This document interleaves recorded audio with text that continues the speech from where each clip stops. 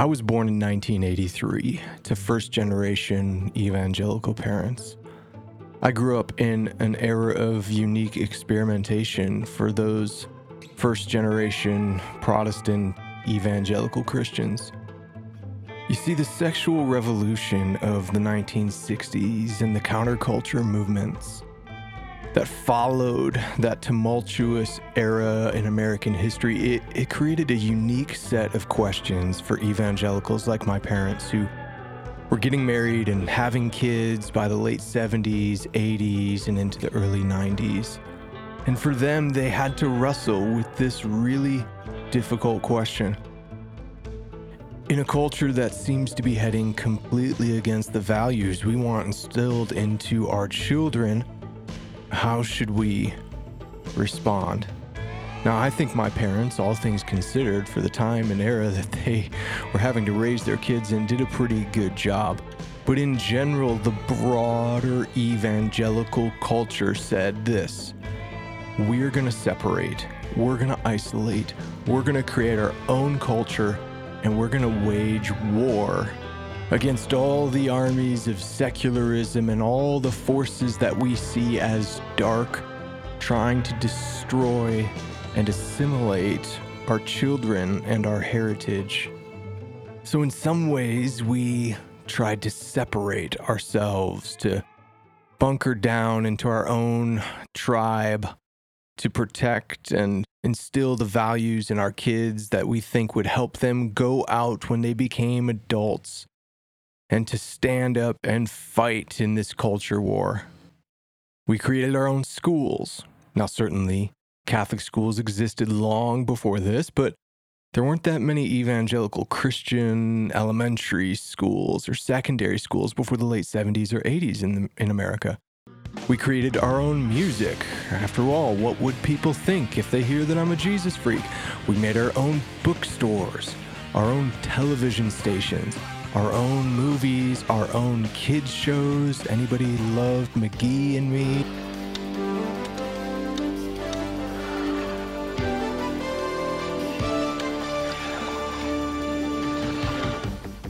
We even made our own science.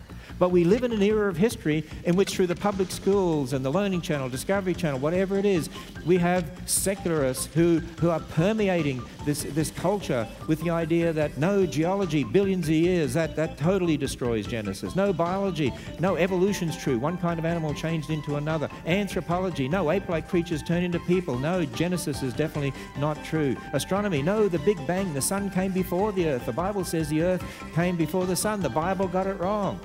That's what they say. Do you realize that's what generations of our kids are being taught? Is it any wonder that we find a problem? Because if they're being taught, you can't trust the first part of the Bible in Genesis, and that's what most of them are being taught, why will they trust the rest?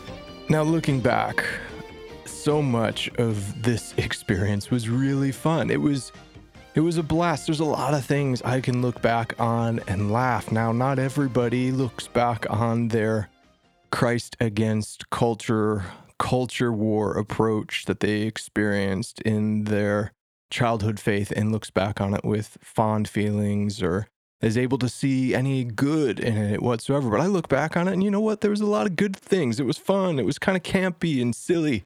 Me and my youth group friends, who were also my Christian school friends, going to our Christian music concerts and MXPX and Grandma Train shirts, feeling like we were getting the actual experience that our public school secular friends were getting, but without all the sex, drugs, and side effects. We expressed our radical commitment to Jesus by burning all the secular music CDs we had secretly accumulated over the years. Honestly, it was so much fun if you could come out unjaded. Now, here's the problem, though.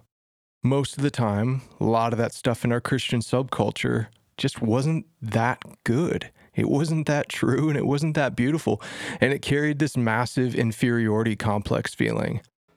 And then this whole weird subculture that we are hunkered down into and preparing for war against the secular world out there, it made it really hard when you were told all the time that the pinnacle of the Christian experience, the chief thing that God made you for in the world was to save the unsaved. And that became really hard when, in order to engage your unsaved friends in a meaningful relationship or go out and witness to them, it meant that either you were going to get exposed to their culture in the process, or you had to try to invite them into yours. You had to make them a convert. And we're not talking about an ontological conversion as much as we had to make them a cultural convert. And this culture war stuff, it was really hard on people that weren't in the Christian subculture to try to make sense of how they should even interact with these Christians who seem to maybe only emerge from their bubble in order to use political power to change culture, doing things like picketing concerts and lobbying for video game ratings and censorship of sexual content. We have to be honest that we were the original cancel culture.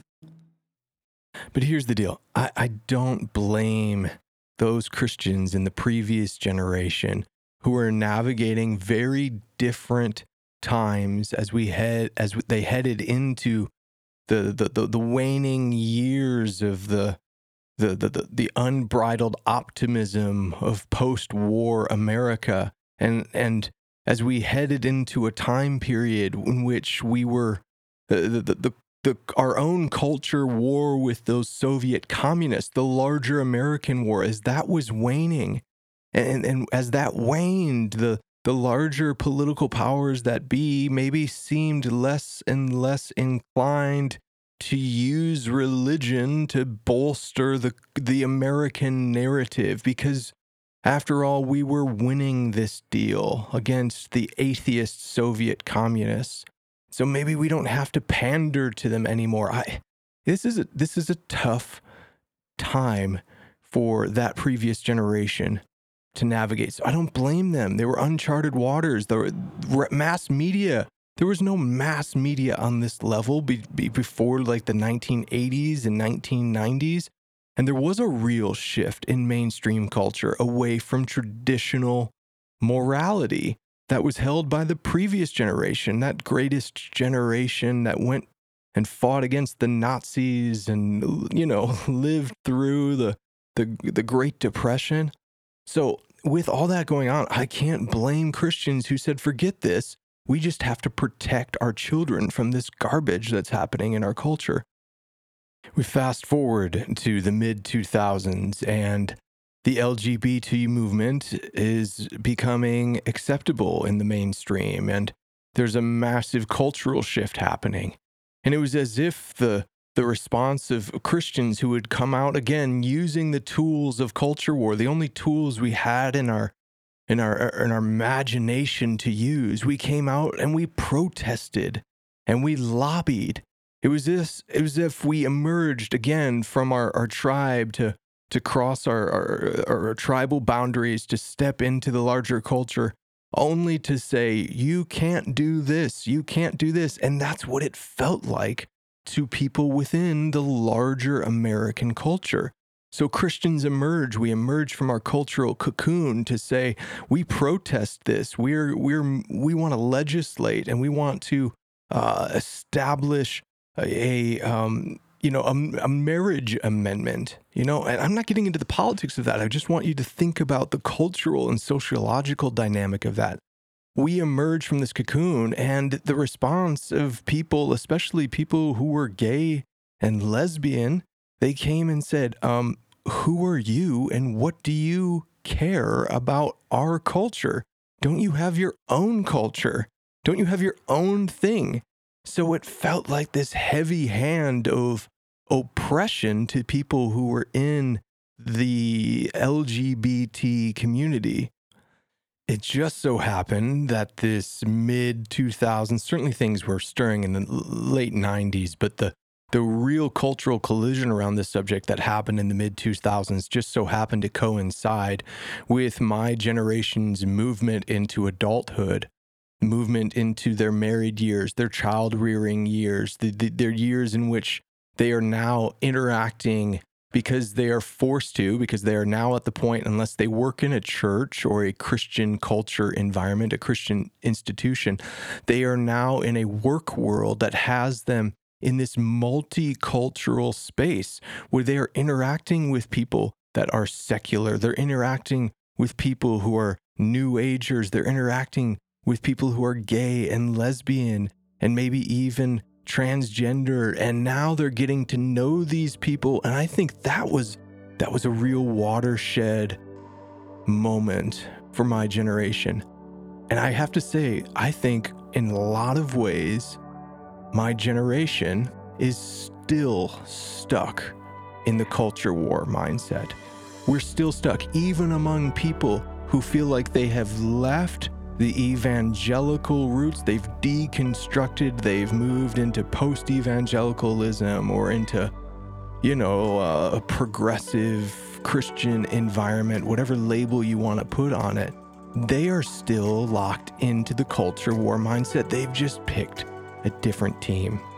So in today's episode, I want to offer some thoughts and help us navigate the culture war, to help us maybe consider how we might be able to transcend the culture war, and to see what we can even learn from the life and ministry of Jesus, who was deeply immersed in a culture war all around him, what we can learn in order to no longer be combatants in an ongoing failed culture war.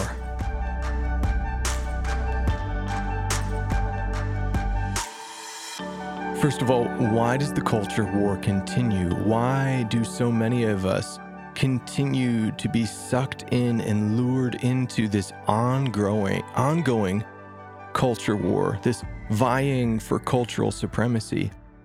Well, first, it's really hard to escape the culture war loop. The fastest way for you to grow a public following, to become someone who's influential, and to be someone who enjoys some form of cultural acceptance, is to say or do something that will make a ping on someone's culture war radar.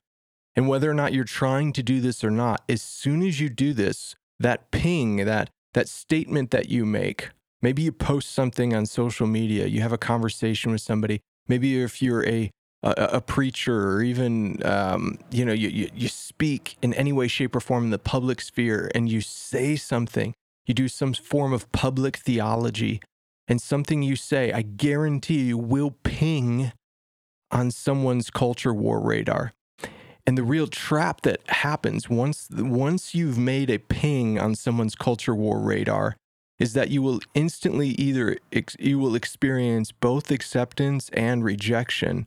You will experience acceptance from those who are vying for cultural supremacy, and they find that what you have to say gives them some sort of ammunition for their ideological war. But you will also experience some form of rejection, right?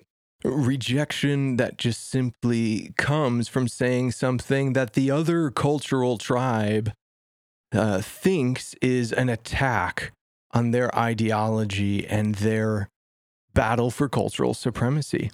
So the real snare that happens is this. You might not even be trying with that Facebook post, that tweet, that thing you said in your sermon, or the thing you said in your classroom, or, whatever the interaction may be. You might not even be trying to intentionally signal some sort of pledge of loyalty to a particular cultural tribe, but that doesn't matter, at least initially, in the culture war, because all the culture war cares about is ammo and allies. And this is where you have to have a really keen sense of discernment. You have to have gone through some incredibly healing and transforming spiritual formation in your life, because that acceptance, that initial sense of acceptance on a side, is something we deeply long for. It is essential to human nature to long for acceptance, to have a social group that we can bond with. We are social creatures. We are creatures of tribes. And this is not something that we can turn off, but we have to also be acutely aware that when we experience that initial acceptance, there will also be a cost that comes with that. There is a cost that is to be paid, and it is a painful price for anybody that's serious about the truth. As Christians, we have this Christology, this theology around the person and nature of Jesus Christ. And historically, Christians have affirmed that what Jesus revealed himself to be, that he is the way, the truth, and the life. As John 1 says, that in the beginning was the Word, and by the Word, he means the Logos, the Christ. The Word was with God, the Word was God. Everything that was made, that has been made through him. This is New Testament Christology, right? It is by him, for him, through him. So we can affirm not just that Christ says true things, that he has true things to say. We affirm that Jesus is the truth, capital T. He's the singular source as the Son of God, who through him all things have been made, which include all truth and goodness and beauty.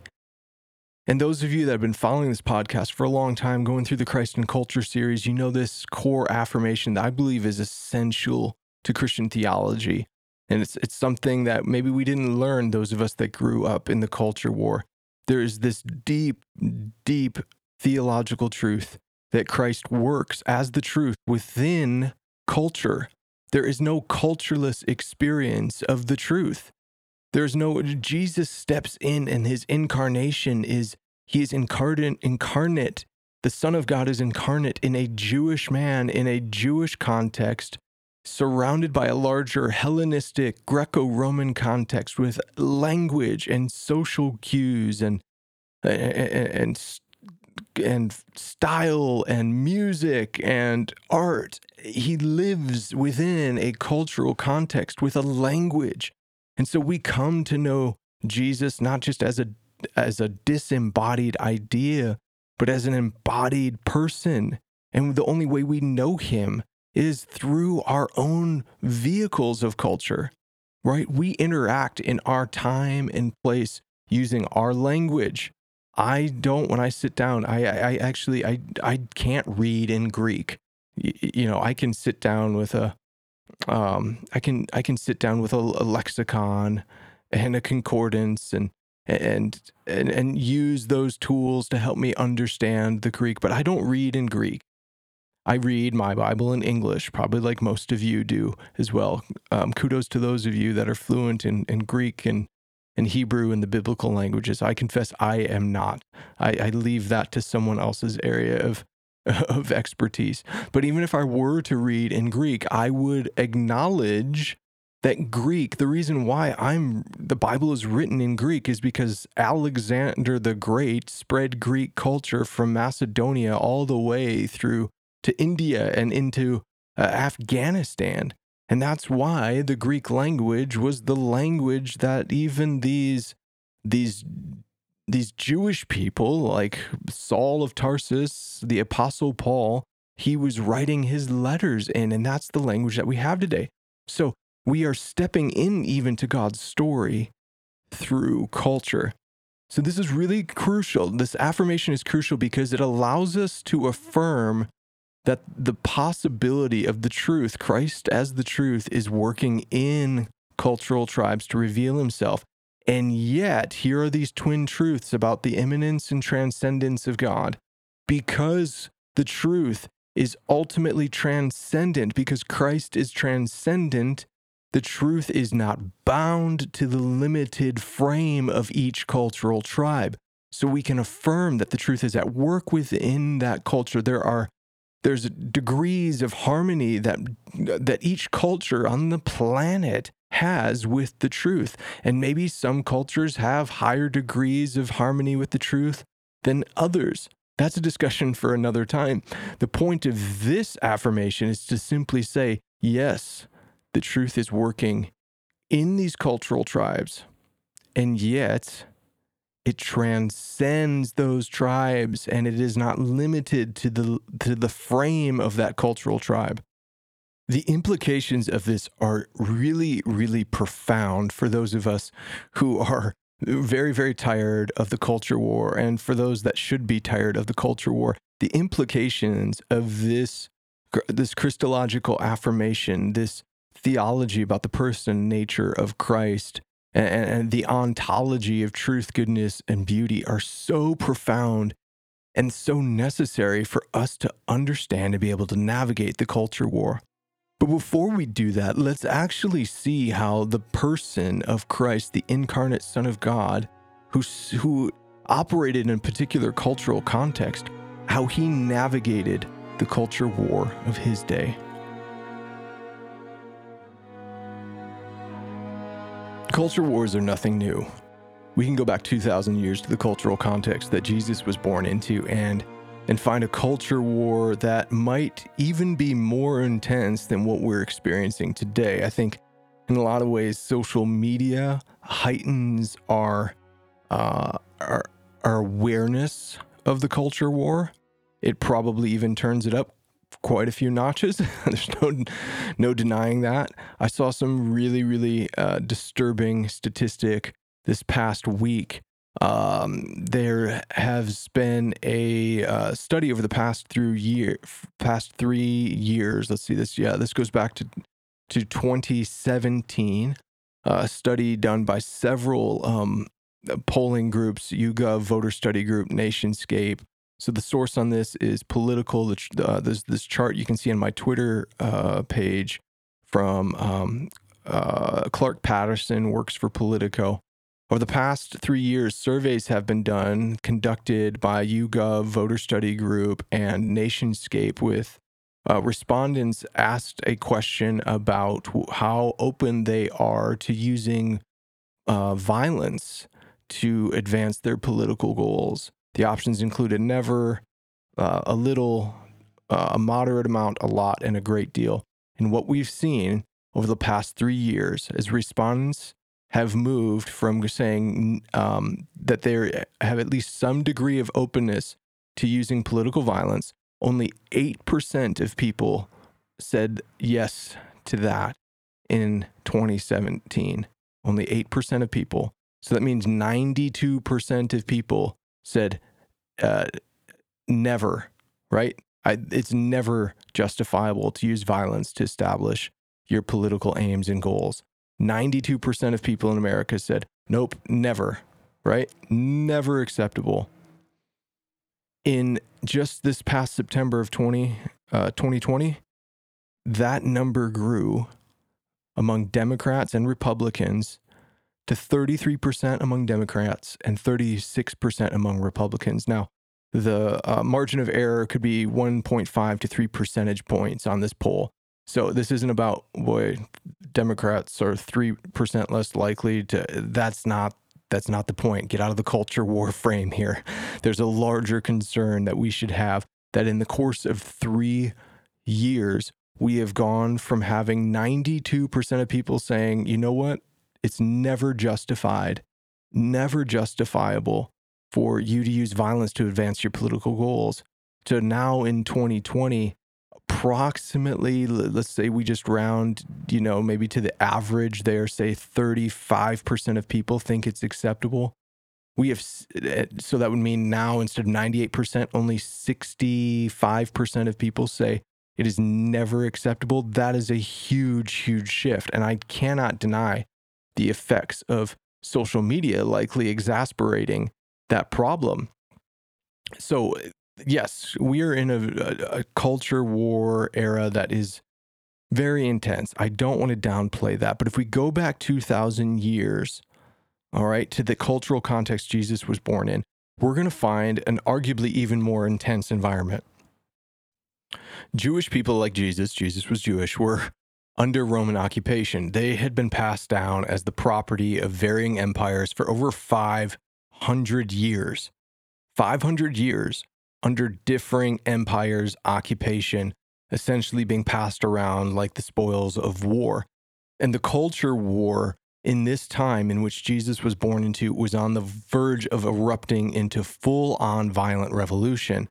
And spoiler alert, about 30 or 40 years after Jesus dies, around 30 to 40 years after Jesus' death and resurrection, it does erupt into a full-on, not just culture war with tense, Twitter exchanges.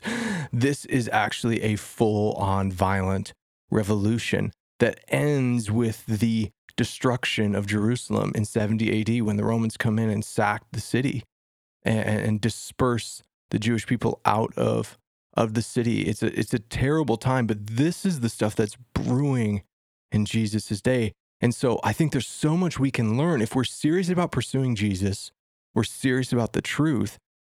There's so much we can learn from stepping into Jesus's cultural context if we want to avoid the results that we saw one generation after Jesus's death and resurrection.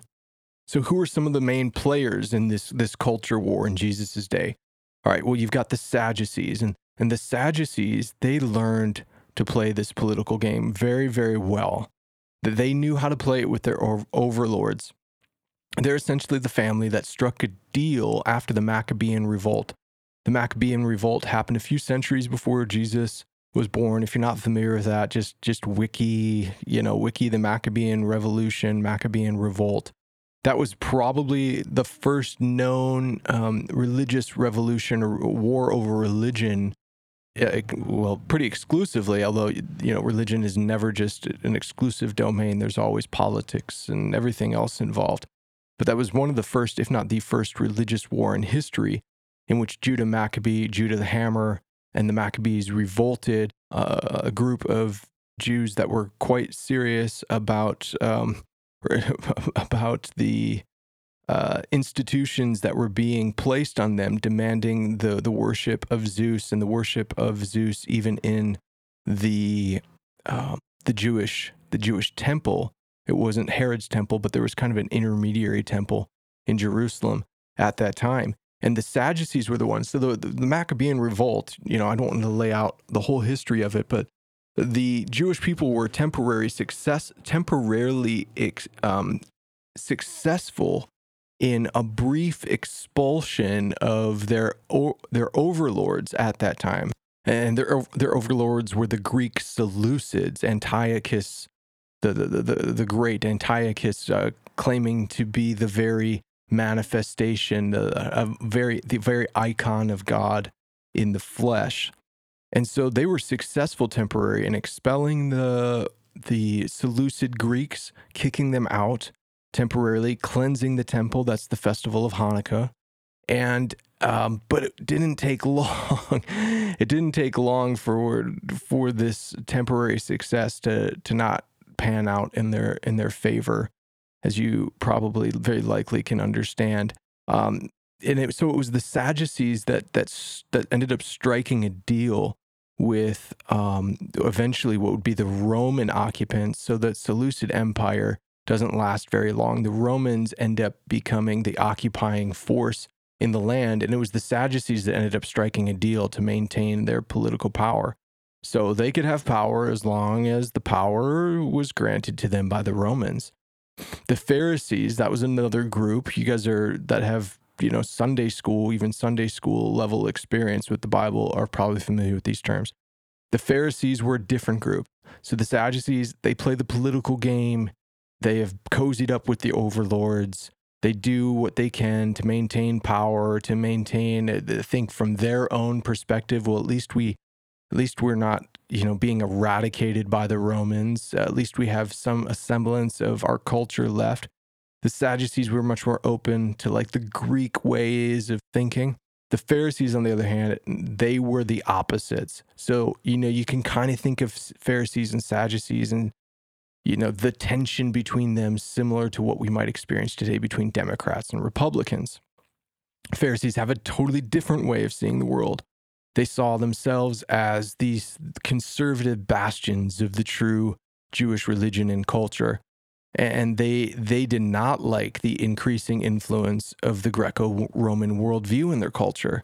So the way that they signaled that disdain was by acting separate from the larger cultural influence.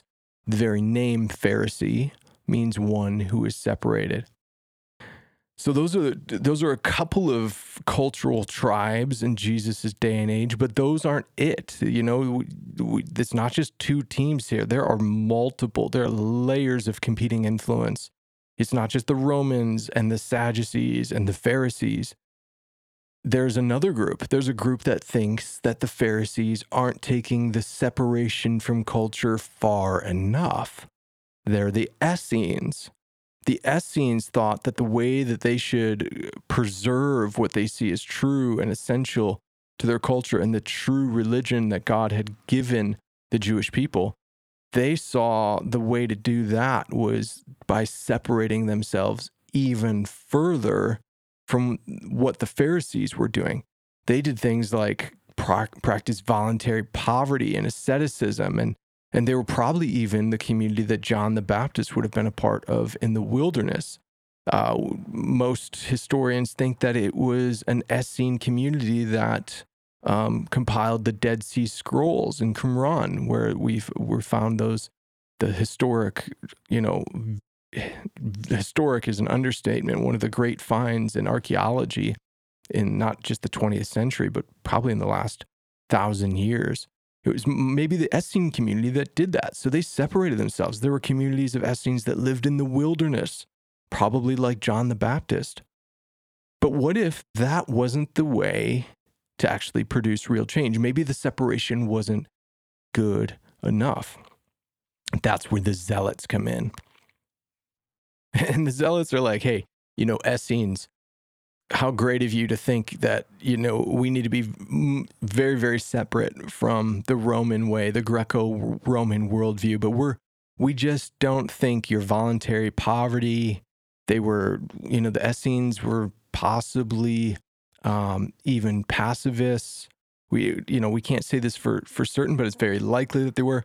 The Zealots were like, cute ideas, guys, but the only way we're actually getting rid of these Roman overlords is by doing it at any and all costs, which includes violent tactics. The Zealots were known for doing things like violent assassinations, hiding daggers in their cloaks and stabbing, Roman, let's say Roman legionaries and people that they thought were on the side of the Roman overlords. They were known for this stuff, for conspiring to incite radical revolution.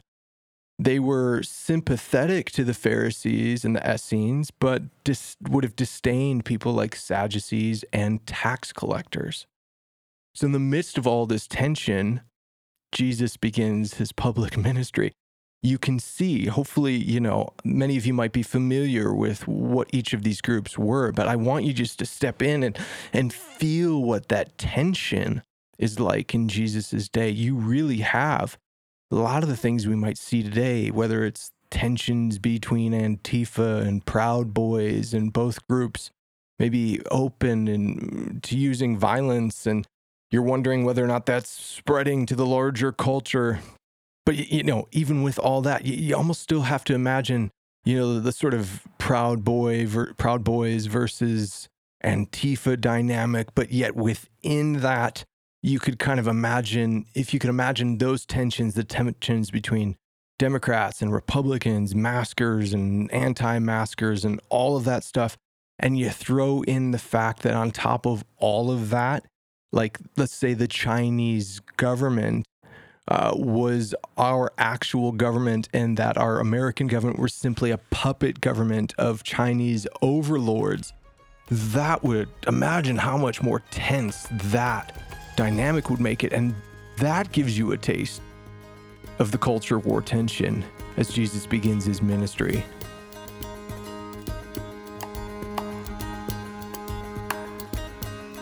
In the midst of this historic culture war tension, Jesus begins his ministry. And right away, people are shocked. They're amazed. They perhaps see him saying and doing things that they interpret as signaling to their culture war tribe. Mark 1:22 says people marveled at his teaching. And you can see that much of what he has to say and do starts making pings on the different culture war radars. Each of these groups wondering, is this revolutionary rabbi, is he on our side? So think of how Jesus comes to John the Baptist to be baptized. This is a practice that's almost exclusive to the Essenes at this time. Maybe Jesus is on Team Essene. Nope. While Jesus does go through with the practice of fasting for a period of time in the wilderness, something that would have been Essene-like, he's also known for eating and drinking at parties with sinners. Oh my goodness. Certainly not something an Essene would do. Matthew 11:18-19 shares this really interesting interaction Jesus has with the Pharisees. And, I think they're trying to figure out, hey, what team is this guy on? And it says this in Matthew 11:18-19. For John came neither eating nor drinking, and they say, he has a demon. The Son of Man came eating and drinking, and they say, here's a glutton and a drunkard and a friend of tax collectors and sinners. But wisdom is proved right by her deeds. So, right, you see it right there. The accusation against John the Baptist, right? He doesn't party, he doesn't eat or drink, doesn't mean he doesn't literally eat or ever drink anything. But they mean partying. He's not out, having feasts. He's not eating, drinking. And the accusation that the religious leaders had, the Pharisees had against him was, oh, this John has a demon. But now they come against the Son of Man, Jesus, who eats and drinks and hangs out with tax collectors and sinners, and they say he's a glutton and a drunkard. So clearly, he's not in Team Essene. He's also the Pharisees and Sadducees. They're trying to figure out, is he on our side? But it's clear he's not. They're very fascinated by what Jesus has to say. But it's clear, very, very clear, that he's not on their team either. So just look at Matthew 23, Mark 12, just read those chapters. You can see those interactions between Jesus and the Pharisees and Sadducees. So maybe then he's a zealot, right? After all, he's got a zealot on his innermost circle of friends. So you can see Luke 6:13-15 for the scene in which Jesus calls Simon, who's a zealot, to his team. So, maybe he's signaled to Team Zealot. Maybe that's what Simon's thinking, right? Sorry, there's no chance he's on Team Zealot either, because after all, he's out here preaching that people should love their enemies and bless those who curse them. You can see that in Matthew 5, just as one example. And that doesn't jive with the zealot way.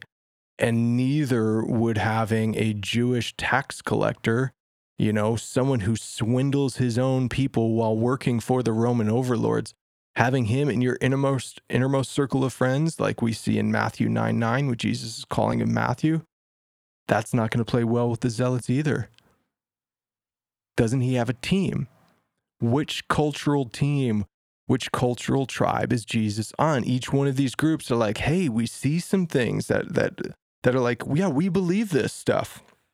We believe these things this guy's saying. Is he on our team? And in each case, the answer is no. Because Christ is the transcendent truth. So it should come as no surprise that he would not fit within the limited bounds and broken agendas of any of these cultural tribes. He's the king of a transcendent kingdom with an ultimate rule and reign that supersedes any tribe, nation, or empire. And his claim to be this kind of king of a transcendent kingdom, it didn't sit well with people, and they realized he couldn't be co-opted into subservience under their tribal culture war agendas. And this is the real danger that's going to happen. If you guys are serious and I think you want to follow the way of Jesus and you're serious about the truth and you see the failures of the culture war, I got sobering news for you here. When disparate tribes, when tribes that don't normally get along realize there's a shared threat to whatever tiny parcel of power they control, they coalesce together and they try to eliminate that shared threat. It's a very interesting, weird phenomenon. It's like, what in the world would cause someone like FDR, this is just an example, like a larger analogy. What would cause someone like FDR and the Americans to ever partner up with Joseph Stalin and the Soviets? It's a Hitler, because Hitler was a shared threat to each one of those cultures. So it's amazing how these sides can coalesce together in on even a much smaller scale when there is a perceived threat that could eliminate whatever parcel of power any group has. They'll band together temporarily to figure that thing out.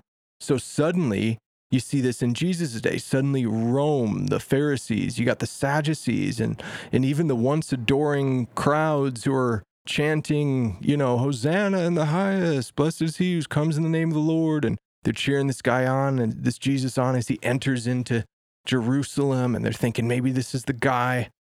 All of these groups and teams, all of the sudden, when they realize he is not on any of their team, he is not going to bow his knee to any of these tribes. He is not subservient to their agendas. When they realize that, they all suddenly start agreeing on something. This guy's got to die. Pilate even asks, in the face of Christ, what is truth? Even Christ's closest friends, that inner circle of friends, even they disavowed any knowledge of him. And it makes you think you could go down the line and just start to wonder, man, these guys probably, each one of them maybe started to follow Jesus, thinking that Jesus was a way to affirm their rightness in the world. Simon and Matthew, maybe even Peter, Judas, obviously.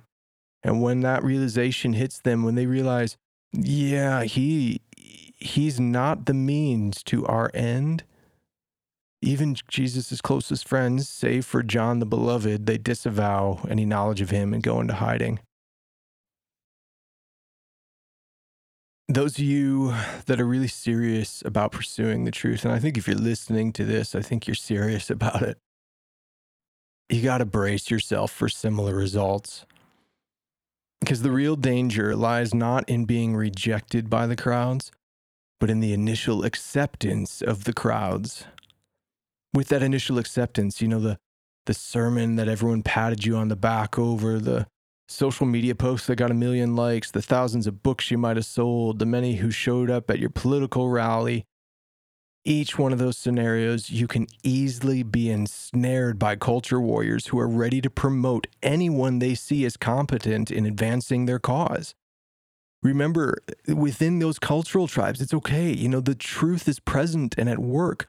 So you shouldn't be off-put by the possibility of being accepted and having your ideas and what you have to say as you attempt to bear witness to the truth, making people go, yes, I agree with that. All right. But the real danger is in that acceptance.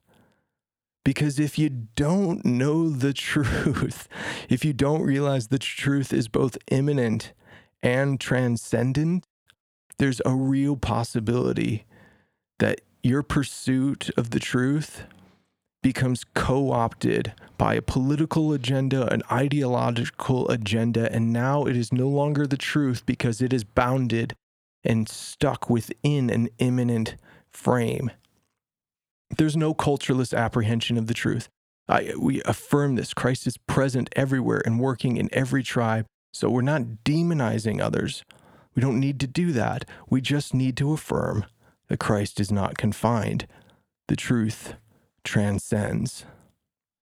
What this means for you is that if and when you do succumb, and we all probably do at some point in our life, we succumb to the social pressures of the culture war, when we're told there's a line in the sand and we have to choose between being a Democrat or a Republican.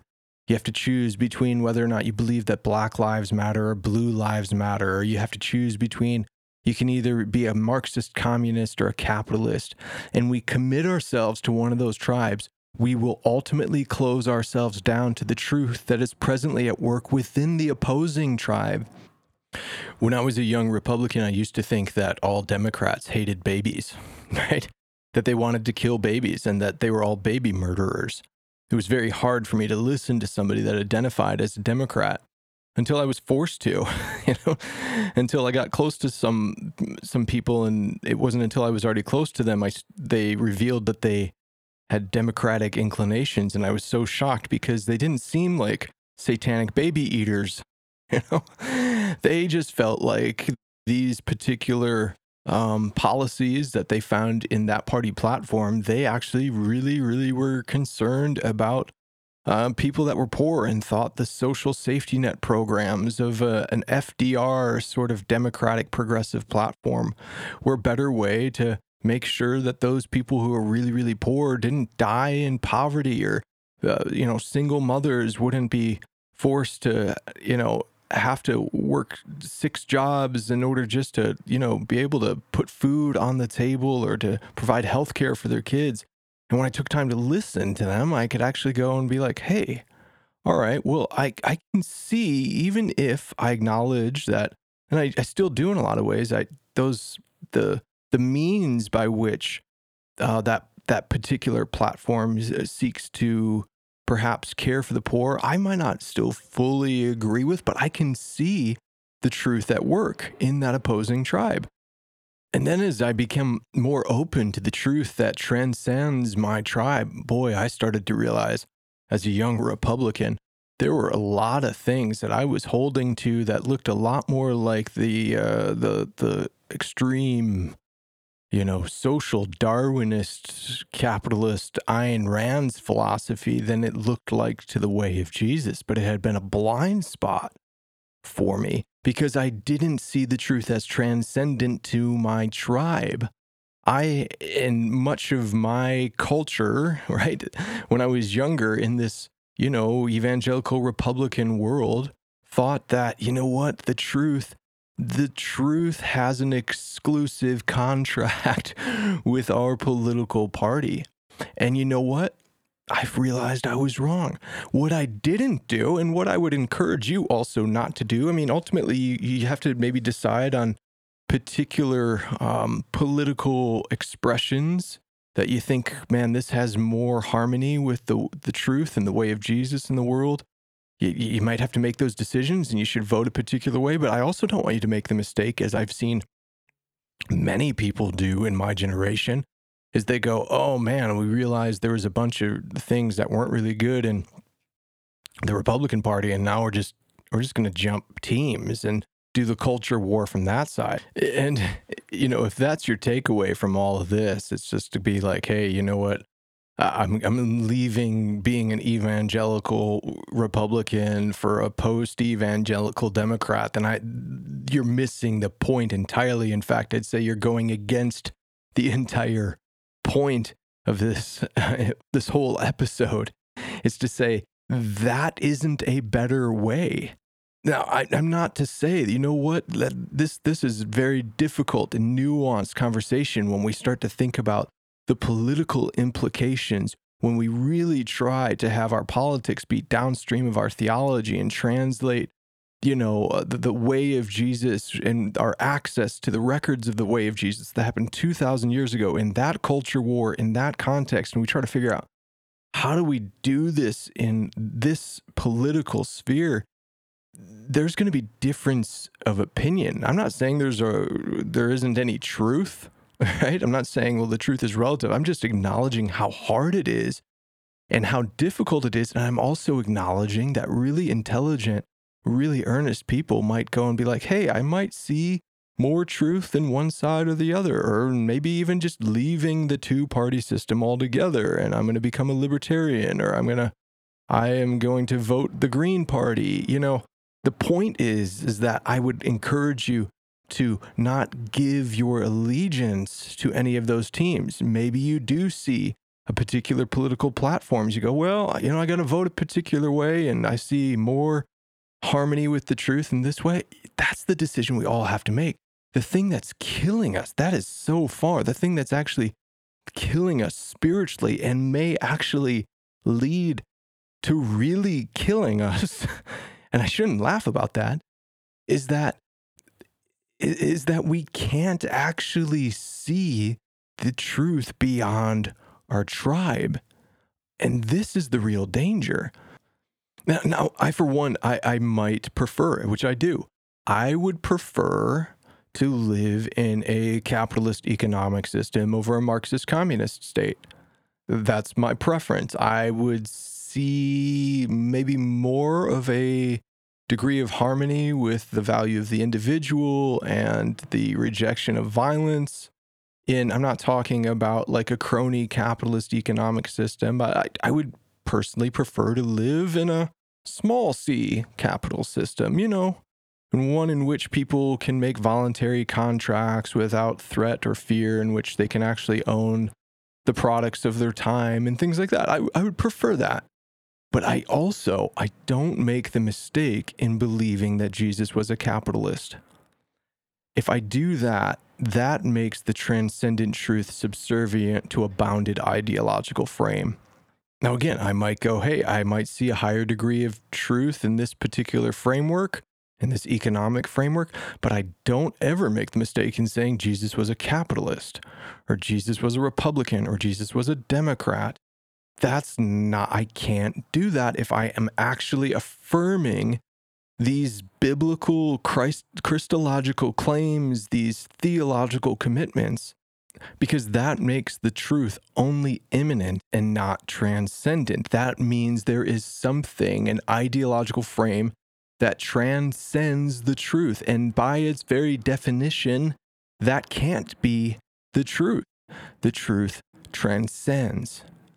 So even as I share this, I know some of you might say, well, hey, this guy must really be a socialist or a communist if he thinks that capitalism might be wrong. If I'm open to the truth that transcends team capitalism and to the truth's capacity to bring about something better than capitalism, my allegiance isn't to capitalism. Do you see that? I get some of you might go, hey, this guy must secretly be a communist. No, this is how the culture war has distorted your thinking. It's buried your truth beneath these tribal agendas. Pursuing the truth gets you in trouble.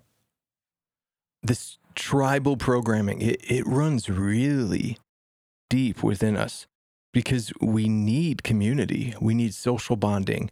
And we need shared values. We need a shared narrative that makes for trusting relationships. If we don't have some sort of shared guiding story and community, you can't have trusting relationships because you don't have shared values. Without some minimal threshold of shared value, without a minimal threshold of shared belief, social groups can't even form, let alone last for any period of time. But this is how the culture war creates this distorted perversion of the kind of community we really need and long for. Culture war tribes form bonds around common enemies.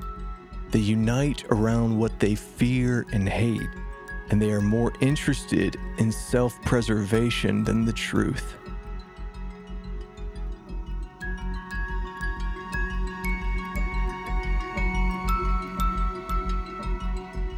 If Christ is the truth, and I believe he is, then we must see how fearful self-preservation is at odds with the truth.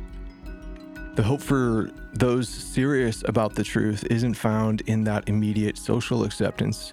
It's not found in the social acceptance we might receive in the here and now. It's not in being an influencer. It's not in selling books. It's not in growing big churches. It's not in any of that stuff. The hope for those serious about the way of Jesus and the truth is the hope in the resurrection and in God's final setting right of all things. Even if we are rejected on all sides, we are pressed but not crushed. We are persecuted, not abandoned. We are struck down but not destroyed, as the Apostle Paul writes in 2 Corinthians 4, 8, and 9. We partner with God, and we look forward to a city whose maker and builder is God. The way of the cross, is the way of truth.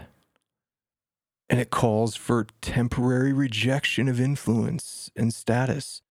It accepts the trade of mass acceptance in the here and now for the possibility of maybe even being killed between a couple of thieves. But eventually that ground will start to quake. The skies will darken. And maybe even some onlookers might start to have a wake-up call, like that Roman centurion standing near the cross in Matthew 27. But even that vindication won't be enough for the truth. It's not until the grave is finally conquered and all things are made new that we'll see the victory of the Lamb who was slain. That glorious apocalypse. The apocalypse means the unveiling, and we look forward to the unveiling of the truth. So let me encourage you, trade in your desires for influence for the small mustard seed journey of truth in the kingdom of God. Reject the culture war and pursue genuine, real community with others who are pursuing the truth, which will mean that you live in the tension of different perceptions of the truth. You will live in the tension of disagreement, but in your shared desire for the truth. This is where genuine Christian community should form. It should be shaped around the Eucharist. This is why that was the centerpiece of Christian worship for 1700 years. It was in the reminder that the way of the cross is the way of truth. It is the way of temporary rejection. It is the way of temporary self-sacrifice in hopes of an eternal glory in the final setting right of everything, in the unveiling of the truth. Yeah, friends, I don't have it all together. I don't have the full comprehension of the truth, but I'm just so honored and excited that you listen in, and that I think, like me, like you, we are open to that transcendent truth, shaping and constantly reshaping, reforming us, refining us, transforming us, sanctifying us. All of those things, we're on this journey, and I am so thankful that you guys are on this journey too. I want to invite you, you can reach out and connect with me. I know this isn't the same thing as real in-person, face-to-face community, but it's so cool that many of you listen in from all over the country and all over the world, and in some small part, I'd like to connect with you, so you can reach out to me on Twitter. You can also, if you feel like supporting the work of this podcast, you can also connect on Patreon over there. My goal is to offer free theological and philosophical education to anybody with an internet connection, to not just do podcasts like this, which might be speaking to cultural moment issues and helping us navigate that, but also doing things like going through the historic problem of evil, like we've been doing over the past year, and trying to figure out how Christians have thought about that issue, tried to remedy the issue, to try to bring up a way of navigating one of the most difficult theological and philosophical issues in human history.